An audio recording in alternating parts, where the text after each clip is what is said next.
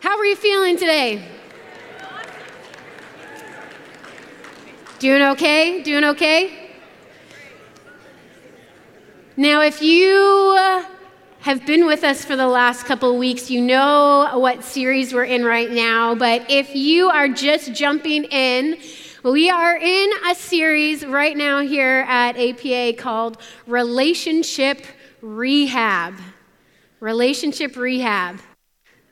Now, how many of you were here the first week? Do you remember what step 1 is? Do you remember? Love, somebody says. You're so smart. You're so smart. Do you remember what number 1 is? Let's see it. I acknowledge that God is the perfect example of love. Okay, now do you remember number 2, step 2? You remember? All right, let's see it. I accept that I am loved. Let's say it all together. Ready? I accept that I am loved. Now, number 3 may be difficult for some of you to say out loud because some of you just want us all to believe that you woke up like this and that you are, in fact, flawless and fabulous. But step number 3 is this. Are you ready? I admit that I am flawed. Now, I know some of you are going to need to take a deep breath. All right, let's do it. Take a deep breath together and breathe out. Let's say it together. I admit that I am flawed. I admit that I am flawed. Now, that's what we're going to be talking about this morning. Now, maybe for some of you, this is a little bit easier to say than others. And I feel like there are like 2 opposite extremes of this spectrum. There are some people who like to just like pretend and put off, like I have it all together. I really don't make mistakes. And some of you know who that person is in your relationships. And they're never the ones who are wrong. They're never the ones who make mistakes. It's always somebody else who did something wrong. It's always somebody else who made the mistake. I'm certainly not like this at all, Clark. Right? But there's 2 opposite ends of the spectrum. Those who kind of are like, no, like I'm not, it's not that you don't want to say that you're not flawed or that you're perfect because you know you're not supposed to, but you kind of believe it, you know? You know that like you shouldn't say it out loud, but you're like, I'm pretty awesome. Like I've got my stuff together and I'm not the one who usually brings baggage or mistakes or hardship into relationships. Okay, that's one end of the spectrum. The opposite end of that spectrum is the person who is like, I'm awful, I do everything wrong, I'm terrible, I can't get anything right, I'm just a total disaster and a mess all the time, right? How many of you know someone like that? You are someone like that. Okay. But somewhere in the middle is probably a pretty healthy place to be, where we're not just like, I'm terrible, I'm a mess, I'm always just a disaster, whatever, but then you're not like, believing that you're flawless and totally perfect and put together, but somewhere in the middle is recognizing and admitting that, listen, I'm flawed. Like sometimes maybe you get things right, but sometimes you don't. That, you're not perfect, and sometimes you are the one who maybe brings some of the baggage and some of the mess into the relationship. And so that's the place that we want to find ourselves this morning, is kind of somewhere in that middle ground of believing that, you know what, I am flawed. And I find anyway, when I get into like conversations, let's call them heated debates with people.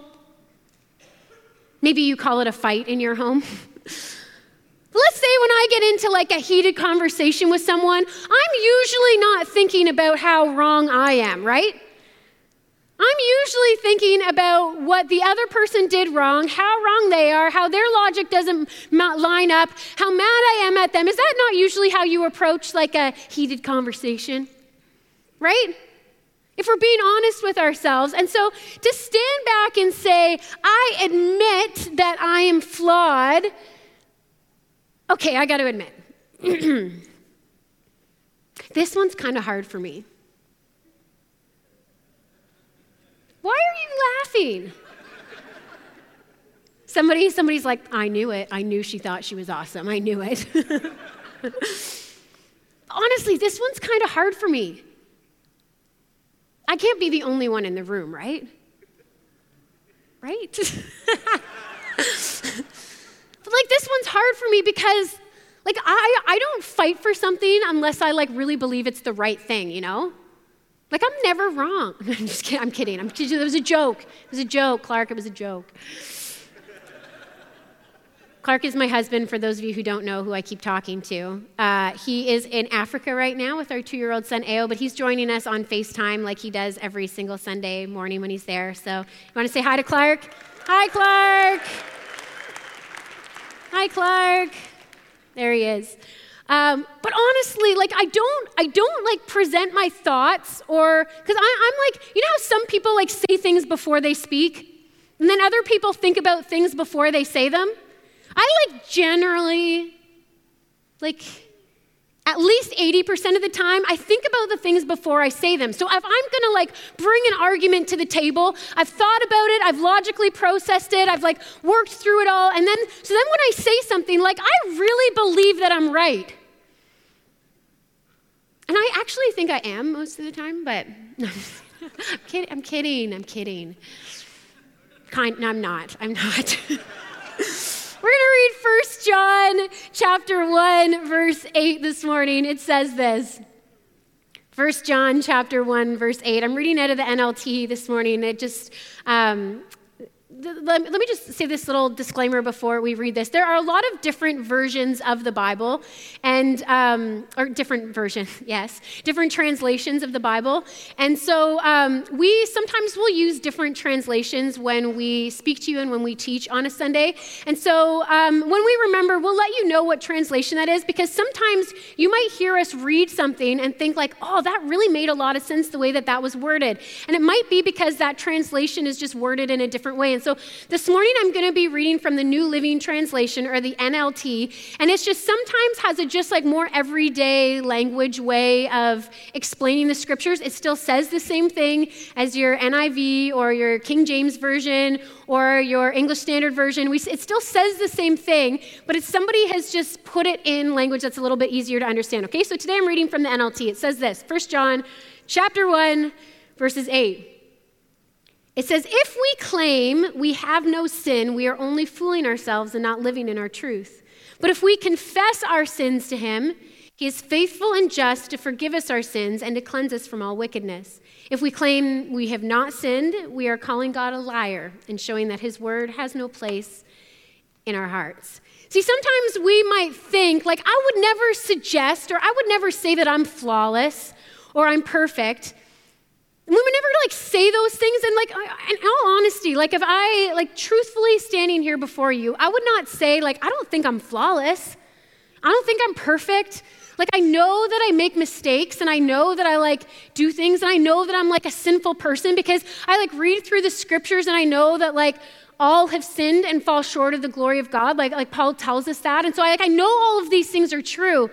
But if we're being honest, sometimes there are some phrases that we use and that we adopt in our own vocabulary that suggest that what we say and the way that we act don't line up always with what we believe. So we might think like, no, I know that I'm flawed. I know I make mistakes. I know I don't always do things right. But then there are certain like verbiage and words that we use that suggest otherwise in our language. I'm going to give you a couple examples of those things this morning. The first phrase that we use that might suggest our inability to recognize our own flaws, the first phrase that we use is you. Okay? Say that word, you. Okay? When we say all the time, if we come into a conversation or a heated conversation or an argument or a fight with someone or some kind of interaction with someone, when we're constantly using you language, when we're saying you more than you say I. Now, if any of you have ever gone to any kind of therapy or counseling with another individual, maybe that was, with a parent, you've gone in, with one of your parents or with one of your children, or maybe you've gone to like couples therapy or couples counseling where you've talked about these things. This may be something that you heard them talk about in a counseling session, where they say, instead of all the time saying, you did this, you do this, you never, you always, you whatever, try instead to use I statements. Like, this is, I'm taking ownership over my own thoughts and my own feelings and my old behavior. Because sometimes we say things like, you always forget to do the things I ask you to do. You always forget to take out the garbage every single time. You always forget to, pick up what I asked you to pick up from the grocery store. You always forget to, file whatever form you were supposed to file online. So fill in the blank of what that looks like in your household. You want to know what mine are? Just kidding. Just kidding. Fill in the blank for what that looks like in your own household. You always forget to do the things that I ask you to do. You could probably think of some of those things right now, the constant conversations that you have with someone. Will you never? Will you always? Why do I always have to remind you to do this? Maybe you say things like, you never want to hang out with me. Maybe you say that to your friends. Maybe you don't actually vocalize that because you don't want to sound needy. But maybe that's what you're that's what you're thinking all the time is, you never want to hang out with me. Well, you never want to spend time with me. Well, you're always on your phone. You're always on your phone. Every time I try and talk to you, you're always on your phone. Every time I try and have a conversation, I'm like, hello, are you there? Is anybody in there? And you're sitting there and you're texting your friends and you're talking or you're watching something. You're always on your phone. You're always watching TV. You always use this tone with me. How many of you, your parents have said that to you? You always use that tone with me. How many of you have said that to your parents? Maybe even things like, you made me this way. You made me this way. I am the way I am because of you. See, when we use these you statements, we're pointing the blame. We're pointing fingers. And so even though we might say on the outside, I would never say that I'm flawless. I would never say that I'm perfect. When we approach our conversations with people in our lives and we're constantly using this kind of language, like you did this, you're always, you never, you made me, you, then we're actually pointing the blame and we're not taking responsibility for our own mistakes, our own flaws, and our own imperfections. And so even though we might not say I'm flawless or I'm perfect, when we use this kind of language, ultimately we're kind of moving towards hinting at that in the way that we act. We begin to blame, we begin to point our fingers, we begin to accuse other people. The second phrase that we often use that might suggest an inability to recognize our flaws is this: well, I only did it because. I'm only like this because of the way that I was raised. Well, I'm only like this because that's how my parents were with me, and so I only know how to be like that with you. Maybe that conversation with your kids. Maybe the conversation with your spouse. Well, I'm only like this because this is how I saw my parents in a relationship, and I just expected that that's the way that it would be. I'm only like this because, and we use this phrase, I only did it because, I'm only like this because, to justify our actions. I only did it because I've never seen it done differently. I only did it because this is what you taught me. I only act this way because you egg me on. How many of you have heard that before? Well, I wouldn't be so irrational, and I wouldn't be so upset, and I wouldn't be screaming and shouting, you egg me on, you make me this way. No? Not in your home, right? We use these phrases, I only did it because I didn't think it would hurt anyone. And so we say, I'm not perfect, I'm flawed, but then we say these statements, well, I only did it because, and we justify our actions, and in using those kind of terms, and by justifying the things that we do, we're sort of saying, it's not really my fault. I am this way because of, I did it because I never thought, you hear what I'm saying? So we use these statements, we use these you statements all the time. You did this instead of taking ownership ourselves. We say things like, I only did it because. We justify, we blame, we justify. Another statement that we often say is, well, at least I didn't. Right? Well, at least I didn't cheat on you. I'm only looking at things I shouldn't. I'm not touching. I'm only looking, I'm not touching. At least I shouldn't. You shouldn't be that upset at me for looking at that stuff on the internet because at least I didn't go cheat on you, At least I didn't. Maybe you say things like, well, at least I'm not like blank. Well, at least I'm not like Jan's husband. He just sits around and watches TV and he doesn't do anything. At least I help you around the house. At least I go and pick up the kids when you need me to. Or at least, if you tell me to cut up the bell peppers for dinner, at least I cut them up if you ask me. At least I'm not like your mother.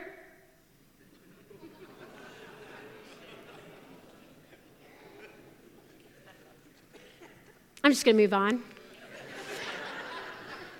At least I'm not like your ex, He did this, she did this, she did that. At least I'm not like, and we use this kind of like where we compare to things. So we say, at least I didn't, and in doing that we compare, and so we do these things to blame, to justify, to compare, and in using these kinds of language, what we're trying to do is we're not saying I'm flawless, we're not saying we're flawless, we're not saying that we're perfect, but when we use all these different kinds of language to blame, to justify, to compare, what we're trying to do is to show that it's somebody else's fault, not our own, or who we are isn't really that bad, or what we're doing and what we've become isn't really something to get upset with. And so even though we're not saying that we're perfect, even though we're not saying that we're flawless, we're still using language that tries to communicate the person that we're interacting with or the person that we're in relationship with. We're trying to use language that in some way suggests there's nothing wrong with me, there's something wrong with you. There's nothing wrong with me. See, I'm not that bad. But there's a bit of a problem with that. See, John says if we claim we have no sin, we're fooling ourselves and we're not living in the truth. But if we confess our sins, he is faithful and just to forgive us of our sins. And so some of you today are saying, okay, so I use those phrases sometimes. I mean, I'm guilty. I sometimes, hardly ever. I occasionally use some of the phrases that I talked about. And I would never say, because this is what John says here. He says, if we claim we have no sin, we're only fooling ourselves. And I would never claim that because who John is talking to, who he's writing to, like the listeners and the readers that he's speaking to here, is like these people are actually believed, because they're living their life for Christ, because they've adopted this kind of mindset and mentality, they were like, okay, well, we're not living in sin anymore. We have no sin. And he's saying to them, listen, don't ever get to a place in your walk with God, in your relationship with God, where you feel like you've arrived. And when you word it like that and when you put it like that, that's when I start to go, ugh. Now, some of you in this place are like, that is not how I feel. Maybe you realize every single day I'm flawed, I'm a sinner, I mess up all the time. But there's another group of people in this room, and that's who I want to speak to for just the next 30 to 60 seconds, who are in this room and you're like, I'm not that bad. Like, I'm a good person. I don't really do a lot of the big things that I shouldn't do. I'm not going out and ruining people's lives or destroying things or whatever. And you think to yourself, I'm not that bad. Maybe you've been a Christian for a while and you feel like you've mastered the behavior modification part of what you believe is necessary for your salvation. You're pretty good. I mean, you may be actually relieved to know that I feel like that this morning. I'm not coming before you with this list of big monstrous sins. As a pastor at this church, there's not all these hidden things in my closet that need to be exposed. I feel like, I do my best to live a life for God and to make sure that my life lines up with the things that I see in Scripture. I do my best to do that. And so I come into my relationship with God sometimes and I'm like, I'm doing pretty good. I mean, I can't be the only one in the room that feels like that sometimes, right? Right? I mean, it's not that I don't do things wrong, but sometimes you come in and you're like, I feel like I'm doing pretty well.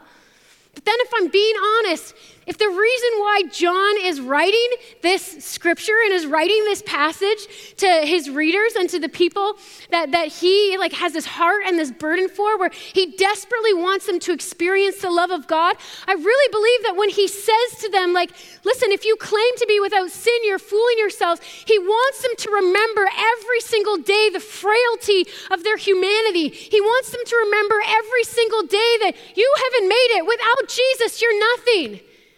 Without his redemptive power in your life, you're nothing. Without him helping you through things. And that's why you've got this guy Like the Apostle John who writes this passage, the disciple whom Jesus loved, the one whom Jesus loved, who understood the depths and the magnitude of the love of God in his life, who spent time with his Savior and with his Creator. You've got this guy who's saying to his readers, who's saying to his people, listen, don't ever claim to be without sin. You need to live every single day aware that you mess up, that you make mistakes. And if you try and go ahead living your life acting like, I'm doing okay, I'm doing just fine. He says the truth isn't even in you, because what he's talking about, we'll get a little bit into this later, what he's talking about when he talks about the truth isn't in you. He's saying you don't fully understand the magnitude of what Jesus has done in your life. And when you don't fully understand what that is, there's something missing, there's something incomplete. So these three phrases that we use, we say you, we blame, I only did it because, we justify, at least I didn't, and we compare. I think that we sometimes use this language with God sometimes. See, when we adopt this language that deflects our flaws, we're essentially communicating that we're not wrong. The root of that behavior carries into our spirituality, and we effectively come to God with that same mindset. If you find yourself saying those things, acting that way in your personal relationships here on earth, with your parents, with your roommates, with your spouse, with your siblings, your boss, then the likelihood that you carry that same mindset and that same mentality into your spirituality is actually pretty high. Because when you approach your life like, I'm not in the wrong, like it's not my fault, and when that comes out in our speech and in our behavior, we actually carry that same mentality into our relationship with God in a sense. Because it shows that we don't really think that we need to be forgiven for things. It communicates that we don't really think that there's a root there in us that's wrong. So let's look at that you statement for a second. We say this you language, this blame language. God, you didn't come through for me when I asked. God, you didn't heal my mom. God, you made me this way. That same kind of pointing my finger and blaming. God, you didn't come through when I asked you to.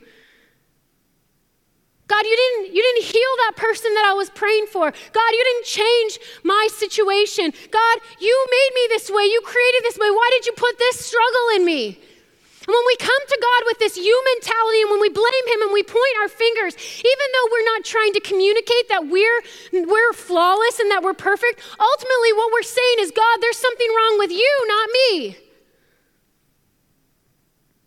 That's what we're communicating to him. We're saying, God, it's your fault. It's not me.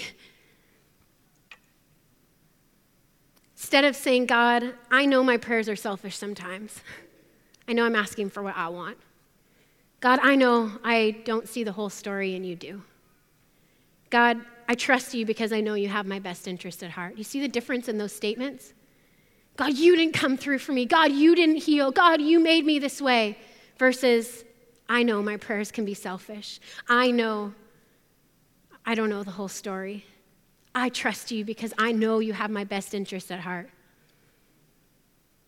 So we have to be careful that we don't come to God with this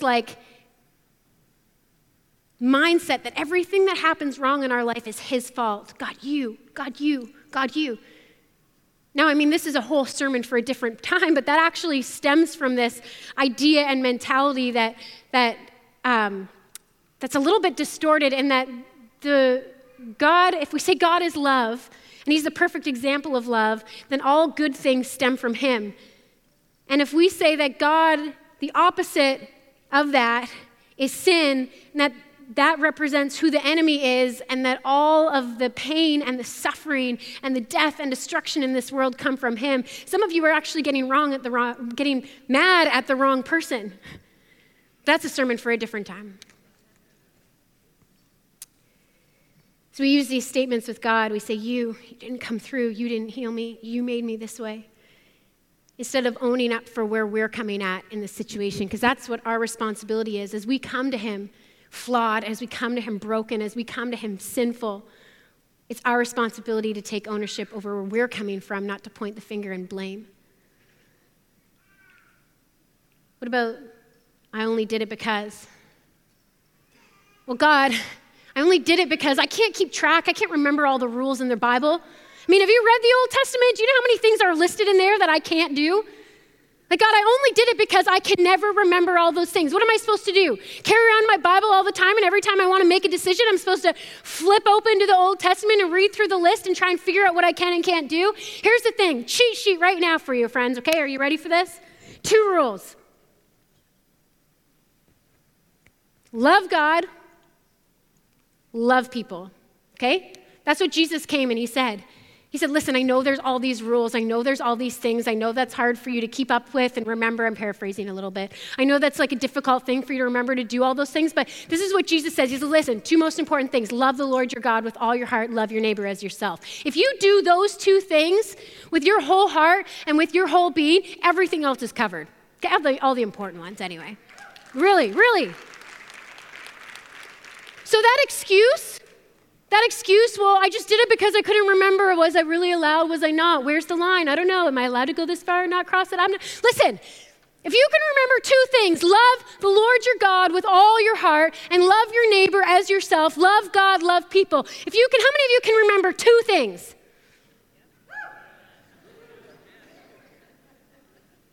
Clark, it depends if you're going to get groceries, right? Just kidding. He told me after last week, he's like, Kim, you can't be like that with me when I'm not there to defend myself. And I said, Clark, that's why I can be like that, is because you're not here to defend yourself. That's why. That's the only reason I can do this. Otherwise, anyway. 2 things. Love God, love people. That excuse, well, I can't remember all the rules. Listen, don't worry about all the rules. You don't even have to know the 10 commandments. You know, honestly, like, I did like 4 years of like post, like college. Clearly they didn't teach me what it was called.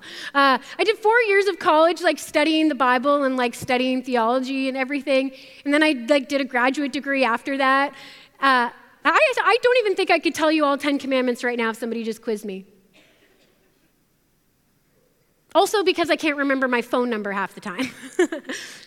But 2 things, love God, love people, I can remember that. Anyway, I only did it because I can't remember all the rules, not an excuse. I only did it because it's exhausting trying to be perfect. It's exhausting just trying to like keep up with everything all the time. Like, God, I only slipped up because this is hard. Do you know what it is to like try and like be the good girl all the time who like doesn't make a mistake? I only did it because it's just hard to try and like keep up with it all. I only did it because I needed to relax and ease my stress. I just have a lot going on right now. I just needed a break.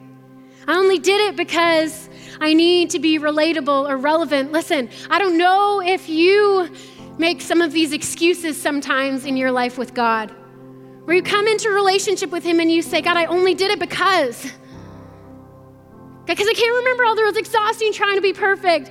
I need to relax and ease my stress. I need to be relatable and relevant with my friends. Listen, when we come to God with those things, we're trying to justify this behavior instead of owning it and admitting it. We try and find all these reasons. This is why I made a mistake. This is why I messed up. This is why I did some of the things that I shouldn't be doing. Listen, you don't need me to list all those things off. You know what your sins are. You know the things that when you're like, you probably shouldn't have done that. You know what those things are in your own life. It might be time to own it. We use those statements. You say, I only did it because. We say, well, at least I didn't. We compare ourselves. We determine this like sin hierarchy. And as long as we're not like that bad, we think we're okay. Now, you know what I mean when I say a sin hierarchy? It's like we've decided, it's like, okay, if we lay out, let's list 10 sins for me. Okay, cheating, lying, stealing, murder, getting hammered, gossiping. Like we list all these sins. And then if I said to you, okay, now put those in order of which one you think is the worst and which one you think is not as bad. Okay, well, murder for sure, right? But gossiping, well, we'll put it down here a little bit. You know, it's not like I'm getting hammered, you know? I just stole $5 from my mom because I wanted a Slurpee.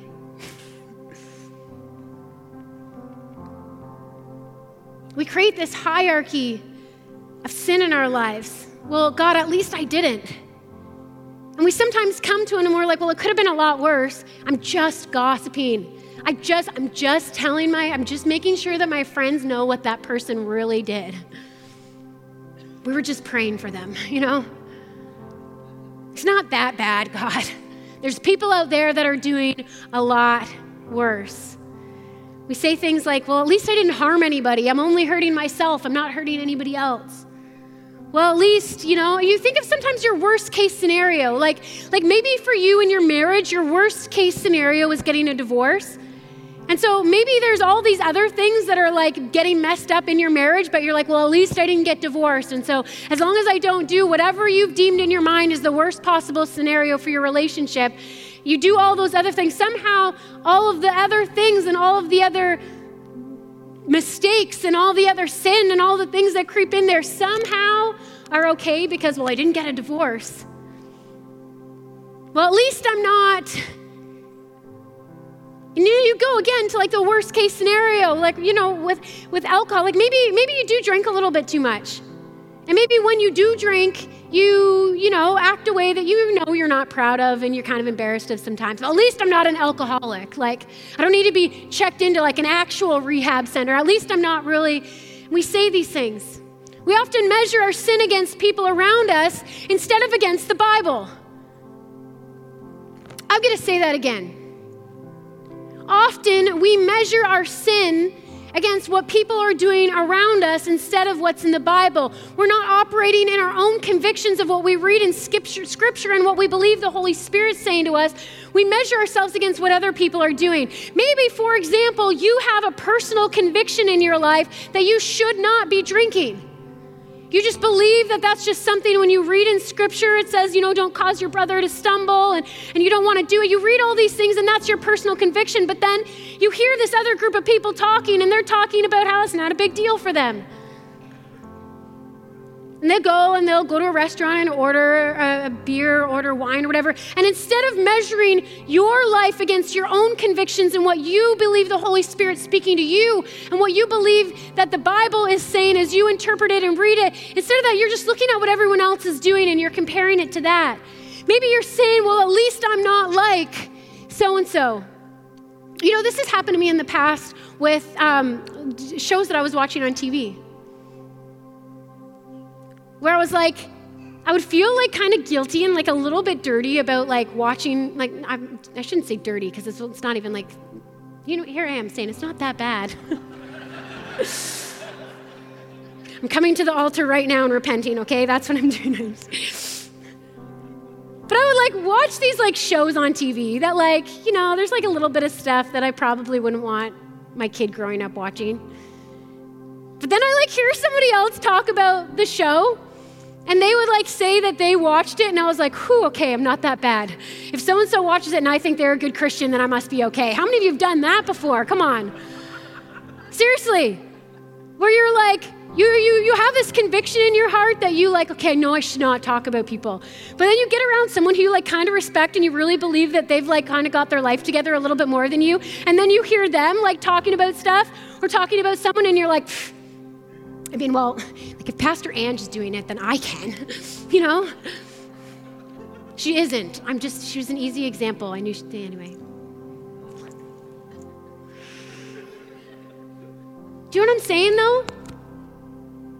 Instead of when we feel convicted about things, and this is what happens. And so this is what I believe, like when John says, if we claim we have no sin, we're fooling ourselves and the truth isn't in us. But if we confess our sins, he is faithful and just to forgive us. Now, that's like a really essential part of what we believe as Christians. Like, we believe that we are flawed. That's why we need Jesus. We believe that we're sinful. We believe that the reason why Jesus had to come and atone for our sins, the reason why he had to come and die on a cross is this like ultimate penalty.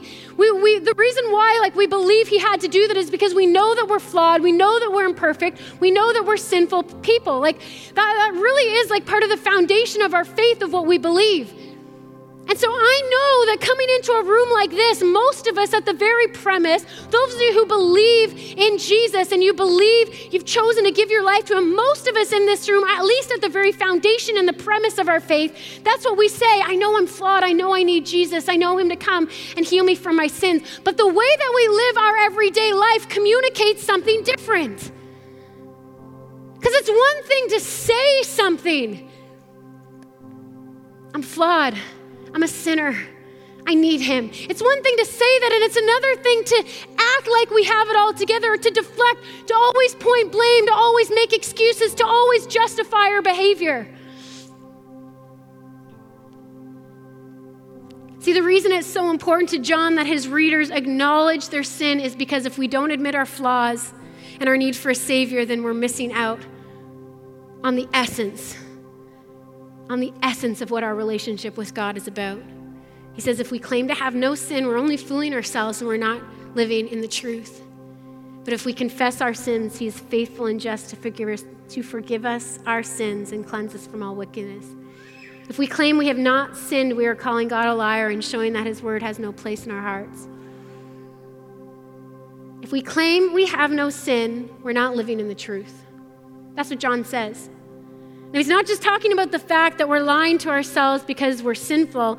He's saying to him, the truth is this authentic and real relationship, this authentic and real nature that has been revealed about Jesus. See, in John's gospel, Jesus is the true light. John says that in John 1:9. In John 6:32, he says he's the true bread. In John 15:1, he says he's the true vine. This is what John is trying to help us understand here. It's like Jesus is who he says he is. He's the true vine. He's the true light. He's the true bread. He is the truth.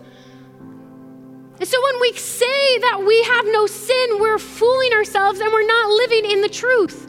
When we don't admit our flaws, when we don't come and admit that I'm bringing a fragmented piece into this relationship. When we don't admit that, we're not allowing ourselves to live in full relationship with him and who he is. Now, the first week we talked about how Jesus is the perfect example of love. God is love. He's the perfect example of love. You want to know what love looks like? You get to know God. You look at him. You study his character. You understand who he is.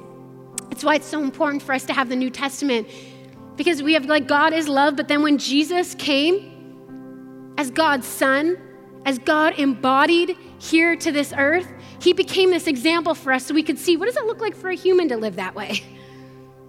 Okay, so God is love. That's great. That's great for God. What does it look like for a human to live like God? That's the example we have in Jesus, where we can see now the way that he treated people. We can see the way that he spoke to people. We can see the way that he interacted. We can see the way that he stepped out in faith. We can see the boldness that he had to address injustice.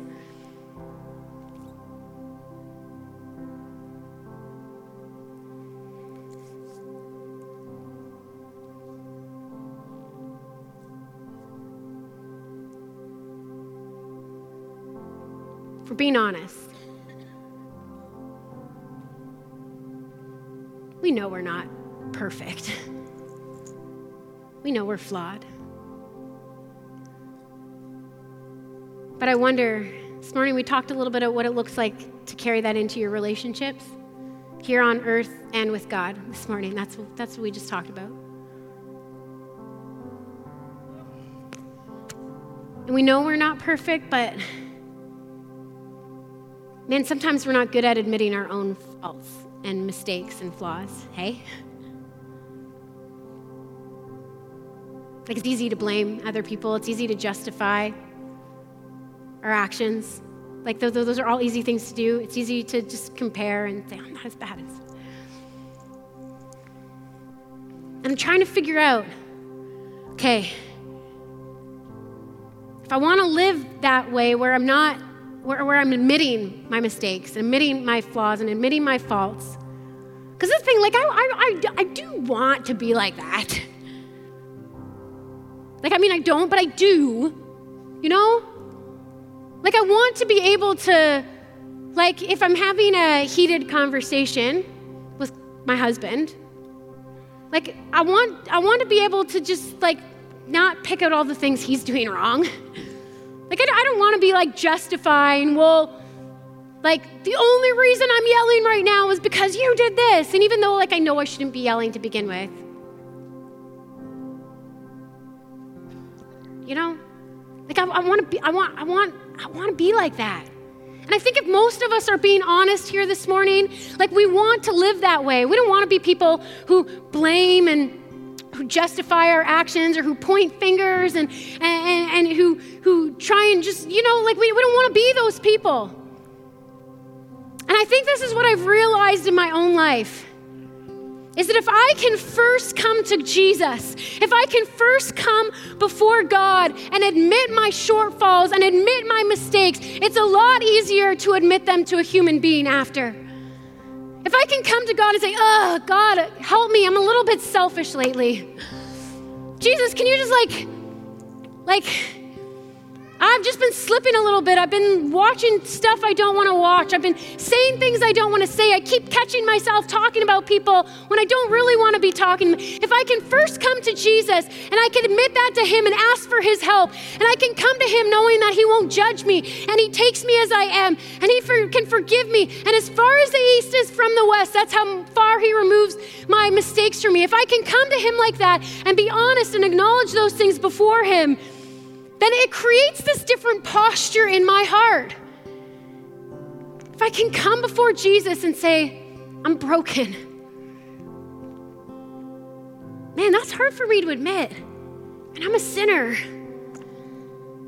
I need your help. I'm selfish. I think about what I want sometimes before I think about what other people want.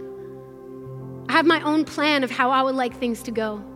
If I come to him and I have those honest conversations first with God, then the posture of my heart has changed. And all of a sudden, instead of being proud and selfish, I've created this posture of humility and of brokenness where I'm not trying to pretend and have it all together. And so this is what I would recommend. Rather than trying to fix all these things in your relationships that I'm talking about, of the way that you interact with your parents, the way that you talk to your boss, the way that you interact with your roommate or your spouse or all those people, before you even try and fix all that, what we're suggesting, there's a reason why for the first 3 weeks we're spending time. This is what love is. This is who Jesus is. This is what he came to do. Before you try and fix all your human relationships, come and find yourself on your knees before the Father and admit, I'm broken. I can't do this on my own. I do mess up. Man, I'm really selfish sometimes. Have those conversations first with God. Accept the forgiveness that he offers you and watch the posture of your heart change and transform. Man, you might be shocked that the next time you come into a heated conversation with someone, that instead of, well, at least I'm not like, well, did you, instead, if you came and you were like, yeah, you know what? I probably wasn't clear about that. I'm sorry, maybe I didn't communicate that properly. You know what? I don't know why I acted that way. I'm sorry. Like it creates this humility and this posture that sets us up to have success in the rest of our relationships. Do you see the correlation? But if I can't come to God, if I have this like pride in my heart and I come before God and I'm like, I don't even know what the preacher preaches and says, ask for repentance for your sins, and I'm not even sure what to ask for repentance for because I'm doing pretty good. Just for the record, I've actually been there before. Oh, should I not admit that? I've actually been there before where I've like heard a preacher preach and they're like talking about sin and leaving it at the altar, and I'm like, man, I feel like I'm doing pretty good right now. Do you know what? That pride, that pride and that attitude, I carry into the rest of my relationships too. That means that as a wife, I come into my relationship, even though I probably have made mistakes, thinking, I think I'm doing pretty good right now. Or come into my relationship with my mom or my dad or my sister, thinking like, I'm in a pretty good place. You must be the problem. We're fighting. You know what I'm saying? Like clearly, if I'm in a good place and I don't really have anything to ask for forgiveness for, then you're the problem, not me. Because even though we don't say it, we act like, you know? So when John says, like, don't lie to yourselves. Don't walk around like acting like you claim to have no sin. Find yourself constantly at the feet of Jesus, recognizing that you need him, that you're broken, that you're empty, that if it wasn't for him, what would you be missing? Man, we could talk about this for weeks, but thank God we have 9 more. We could talk about this for weeks because there's just the ins and outs and the nitty gritty and there's examples and whatever. Why don't you stand?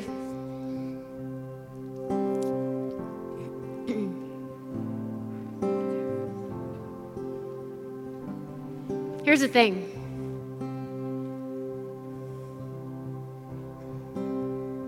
I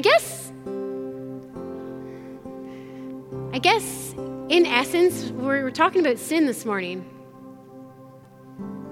When I say I admit that I'm flawed, you want to see an improvement in your relationships?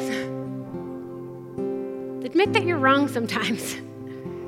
Okay, it might take you a while to get there to actually saying it out loud. But before you do that, before you can go into your relationships and admit that you're flawed, you need to come before God and admit that you're flawed. Don't roll your eyes and be like,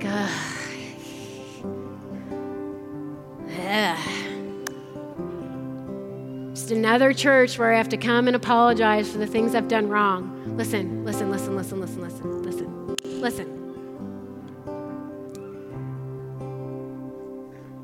I wish,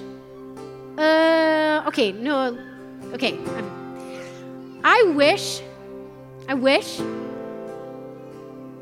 that our relationship with God could just be about like, wow, I'm so loved. He champions me. He loves me. And that we could come to church and we could celebrate together and we could just be like, I'm loved. God is he fights for me. And that was it, an end of story. But do you know, like, the reason why we can celebrate that I am loved, God champions me, he loves me, the reason why we can say that and know it with our whole heart is because Jesus died. Like, that is the evidence. We talked about this a couple weeks ago. The evidence that we have in our lives for how God loves us so much, like he loved the world. The verse that probably most of you can recite from memory is God loved the world so much that he gave us his son. So the reason why we can come into this place and rejoice and say, Jesus loves me. God loves me so much. He cares for me. The reason why we can do that is because God sent his son to die for us. Now, do you know why God had to send his son to die for you? It's because you needed it. Because you are broken and flawed. And in our humanity, we're idiots sometimes and we make mistakes and we screw up our relationships. Like, that's just what we do. And so we needed help. And so God said, I love you so much that I don't want you to live in that sin. I don't want you to live in that death. I don't want you to live in that dark place. I want you to have great relationships. I want you to be, to thrive in every area of your life. And because I love you so much that I want you to see you have life and life to the full, I'm going to send my son to pay the price for all of those things so you can walk in a different kind of life, full freedom, full life. And so this is where I'm going with this. There is this part of me that's like, oh, wouldn't it be fun if we could just come to church and not talk about sin? That would be a little bit more enjoyable maybe to not have to face our humanity and just celebrate the goodness and the love and the precious power of Jesus. Like, wouldn't that be nice? But the reality is the reason why we can celebrate that love is because we are sinners who can receive that love when we offer ourselves completely to Jesus. Now, I know that there are some of you in this room right now, and even as I'm explaining that and talking about that, you're thinking like, okay, I think maybe I have wanted to like accept the love of Jesus. Maybe you have accepted and you've said like, okay, I acknowledge that God's the perfect example of love. That's really awesome. And I even accept that I am loved and I get that. But you maybe never actually have gone back far enough in the story to understand that you are a flawed sinner in need of his grace. That coming to church isn't just about the touchy-feely and the not touchy-feely, the lovey. It's not about all the feelings and the goosebumps and the great songs and the great community. Sign up for a Connect group. It's not just about all that. But without the power of Jesus in your life,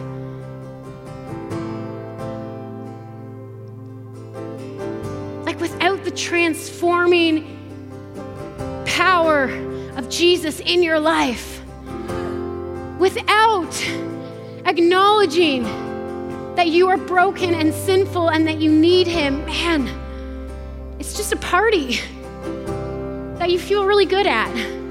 Some of you today need to recognize and admit that you're flawed, that you are sinful, and you need to bring that sin before him this morning. It's not as fun as just like a celebration, whatever, but let me tell you, you bring your sin to him, you offer it to him, you say, man, I messed up. Man, I keep going the wrong way. I keep going back to these things. I keep looking at stuff that I shouldn't. I keep acting like an idiot. You go and do those things and you lay them at the Father's feet. You lay them at the feet of Jesus and you receive the forgiveness. Let him wash that white as snow. Let him wipe that slate clean. Let me tell you, that is why we party. Because after you've experienced that freedom and after you've experienced that, like taking that load off and leaving it at the Father's feet, after you experience that, man, then we party up in here. Seriously, because we don't have to fear death. We don't have to fear sin. We party because we don't have to see the effects of that in our relationships down the road. We begin to party and we celebrate and we get excited. But listen, don't go to the excitement and the party and not think about what steps have to happen before then. Because if you just want to come and be a part of the party, you're still going to feel like something's missing. And that's why there are some of you in this room that have been coming to church for weeks or months, or dare I say it, even years, and you keep coming to the party and the celebration every week, but you still feel like something is missing because you haven't laid yourself out at the feet of Jesus yet and offered him every broken part of you and asked him to step in and restore and redeem you. And if you haven't done that, then the party's kind of pointless because you don't even know what you're celebrating. Okay, good. Woo! Guys, I got my preach shirt on today. Do you see this? Bring it. Hour-long sermon. Here we go. Just happened. And some of you need to experience the forgiveness of Jesus this morning.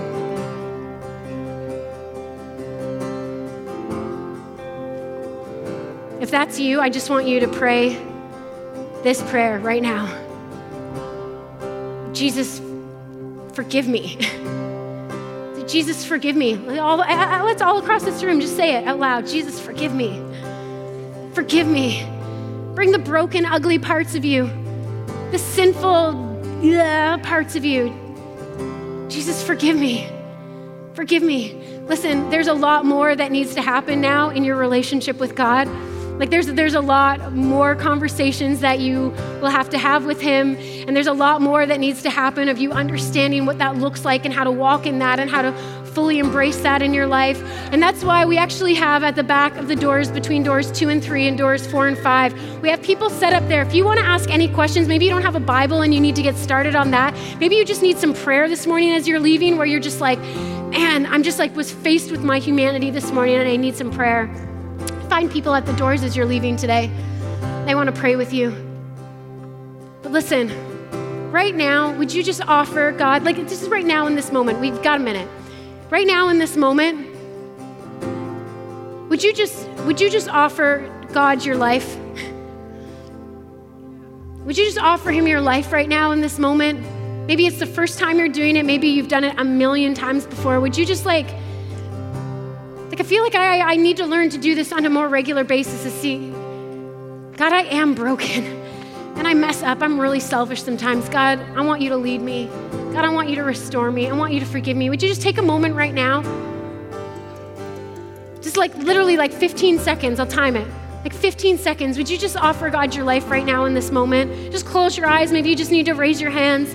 Maybe you've never done that before, and right now, just as a sign, a physical act to God of I'm not holding on to this before, you just need to open up your hands. Maybe for the first time, some of you just need to do that just to be okay, I want you to know, God, that I'm not holding on to my life anymore. Just 5 more seconds.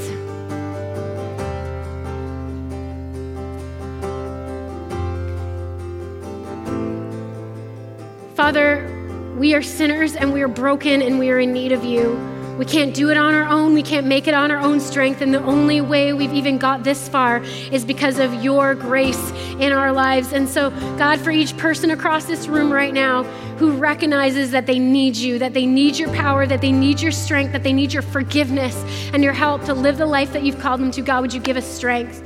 God, we recognize that as we come to you in humility, that carries forward and it overflows into the rest of our relationships. And so we humbly come before you right now and say, Jesus, we need you. That we're flawed, that we don't point the blame, that we don't point fingers, we're not blaming. We need you. Amen. Listen, if you are in that place where you are ready to just keep learning more about what God has for you, to build a community of people who can journey with you and encourage you and strengthen you in whatever walk that you're on, join a Connect group. We have sign-ups today. You can sign up at the kiosk, or if you visit the table, there's a little harvest table set up out there with some of our attendants are there and will help you find the right group for you. That is a massive part. Listen, you can come to these Sunday services, but it's really hard sometimes to have conversations or to even meet people here in this place. That's why we have Connect groups. That's what they're for. Sign up today. If you are new here and you've never been to APA before, or you maybe be coming for the last couple weeks and you're finally ready to let us know that you are actually here, if you could text APA to 555-888, we'll ask you just a couple questions about hey, what's your name and how do we get in contact with you? And then we'll send you a voucher to get a free drink at Milk and Honey. It's a way for us to keep in touch with you and connect with you. If you're not tech savvy, please stop by the Connect Center and just fill out a card there. We'd love to get in touch with you this week. Listen, week 4 of Relationship Rehab is next Sunday and you are in for it. It's going to be a good one. Have an awesome week. Enjoy the sunshine. We love you.